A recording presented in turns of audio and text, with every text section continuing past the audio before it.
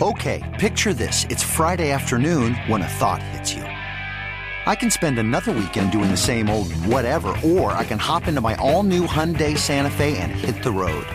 With available H-Track all-wheel drive and 3-row seating, my whole family can head deep into the wild. Conquer the weekend in the all-new Hyundai Santa Fe. Visit HyundaiUSA.com or call 562-314-4603 for more details. Hyundai, there's joy in every journey. I'm Katya Adler, host of The Global Story.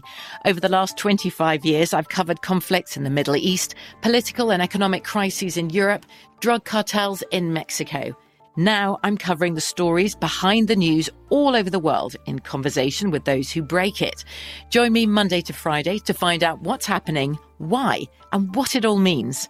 Follow The Global Story from the BBC wherever you listen to podcasts. This episode is brought to you by Technically Speaking, an Intel podcast. When you think about the future, what kind of technology do you envision? Whatever the future holds, artificial intelligence will undoubtedly be at the heart of it all. Join Graham Class as he hosts Season 2 of Technically Speaking, an Intel podcast, and hears from the minds transforming healthcare, retail, entertainment, personal computing, and more with the help of AI. Tune in every other Tuesday and explore the latest technology that's changing our world today and creating a more accessible tomorrow. Listen to Technically Speaking, an Intel podcast on the iHeartRadio app, Apple Podcasts, or wherever you get your podcasts. What's up, this your boy Lil Duval, and check out my podcast, Conversations with Unc, on the Black Effect Podcast Network. Each and every Tuesday, Conversations with Unc podcast feature casuals and in-depth talk about ebbs and flows of life and the pursuit of happiness. Unlike my work on stage, I tap into a more serious and sensitive side to give life advice and simply offer words of encouragement, yet remind folks to never forget to laugh. Every Tuesday, listen to Conversation with Unc, hosted by Lil Duval on the Black Effect Podcast Network, iHeartRadio app, or wherever you get your podcasts. Presented by AT&T. Connecting changes everything.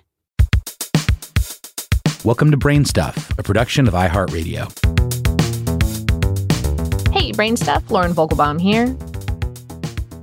Back in the year 1900, there were just 4,192 motor vehicles in the United States. But every year, the number of cars skyrocketed. By 1908, it was 63,500. As of 2021, it was some 282 million. As automobiles grew in popularity, eventually replacing the horse and buggy, state governments needed a way to keep tabs on vehicles and their owners. The simple license plate was the solution. For the article this episode is based on, How Stuff Works spoke via email with Ian Lang, a senior car advice editor at the online car resource Bumper.com. He explained, New York became the first state to require owners to register their motor vehicles with the state. The New York legislature required vehicle registration on April 25th of 1901, followed by California later that year. It was Massachusetts that actually issued its first license plates in 1903. New York's first plates were homemade, bearing only the owner's initials without any numbers. And France actually beat all of them to the punch, with motor vehicle tags issued as early as 1893. In fact, all the way back in 1783, King Louis XVI mandated that carriage drivers in Paris have metal plates with their names and addresses fixed on their carriages. Lang said, by 1918, license plates had been issued by all 48 contiguous states. It was common for early plates to have just the state's name or abbreviation, a registration number, and, more often than not, the year.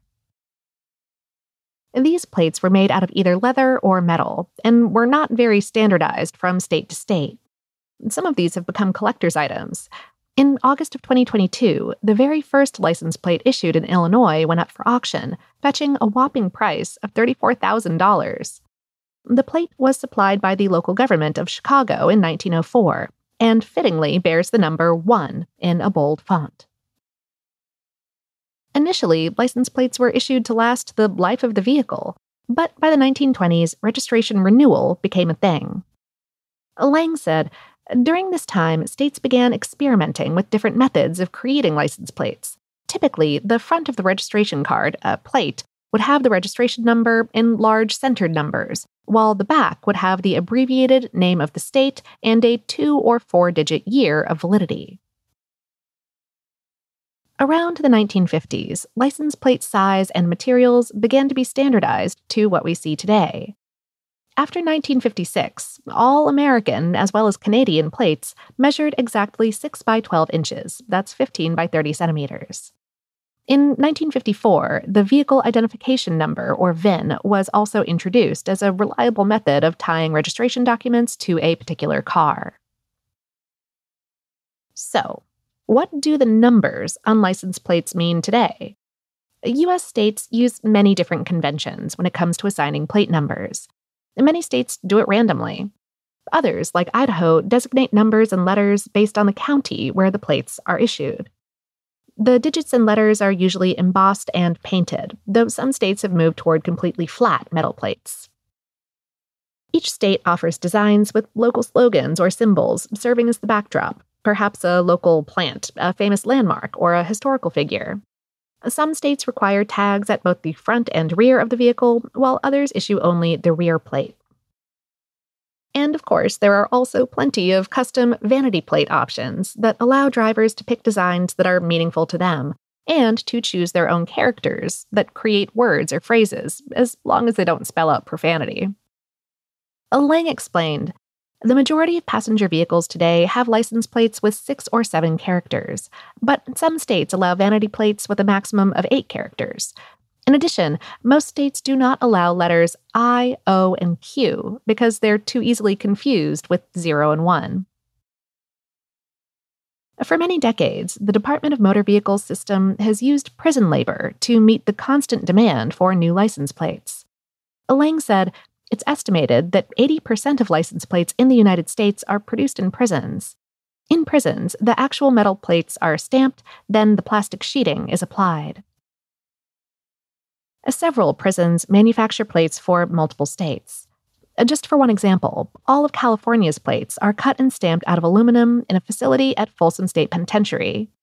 The plant uses around 120 inmates to churn out over 45,000 license plates a day, consuming 15,000 pounds, that's 6,800 kilos, of sheet metal in the process. Many advocacy groups, including the ACLU, have decried the use of prison labor in the United States. After all, inmates frequently make less than $1 per hour on the job, even if the skills they learn there might help them in the future. We wanted to mention it here, but of course, prison labor and other practices could be a whole series of episodes, or a whole different series entirely. But back to license plates. The majority of plates issued to date have been hunks of lifeless, unchanging metal. But recently, electronic plates have been introduced in states like California, Arizona, Michigan, and Texas. This new variety is a small flat panel screen, roughly the same size as a traditional plate. It can either be hardwired into a vehicle's electrical system or supplied with an internal battery that will last about 5 years.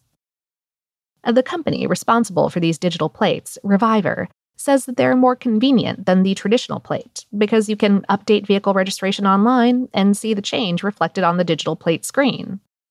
However, this does come at a subscription charge of $19.95 a month, or $215.40 for 4 years. And that's in addition to the fees charged by states for vehicle registration. If you want the plate hardwired, that requires an extra installation cost. Since you can renew or change out your metal tag for less money, digital tags probably hold more appeal for commercial enterprises that have to keep track of several vehicles at one time. Businesses could also monitor locations and mileage on their fleet with these plates. But even if digital plates take off with consumers, you'll probably be seeing the old pieces of stamped aluminum on American roads for many years to come. Today's episode is based on the article, The Long, Strange History of License Plates in the U.S. on HowStuffWorks.com, written by Talon Homer. Brainstuff is a production of iHeartRadio in partnership with HowStuffWorks.com and is produced by Tyler Klang. For more podcasts from iHeartRadio, visit the iHeartRadio app, Apple Podcasts, or wherever you listen to your favorite shows.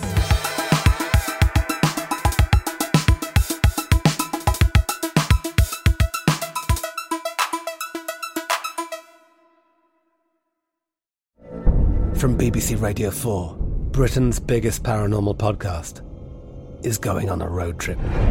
I thought in that moment, oh my God, we've summoned something from this board. This is Uncanny USA. He says, somebody's in the house, and I screamed. Listen to Uncanny USA wherever you get your BBC podcasts, if you dare.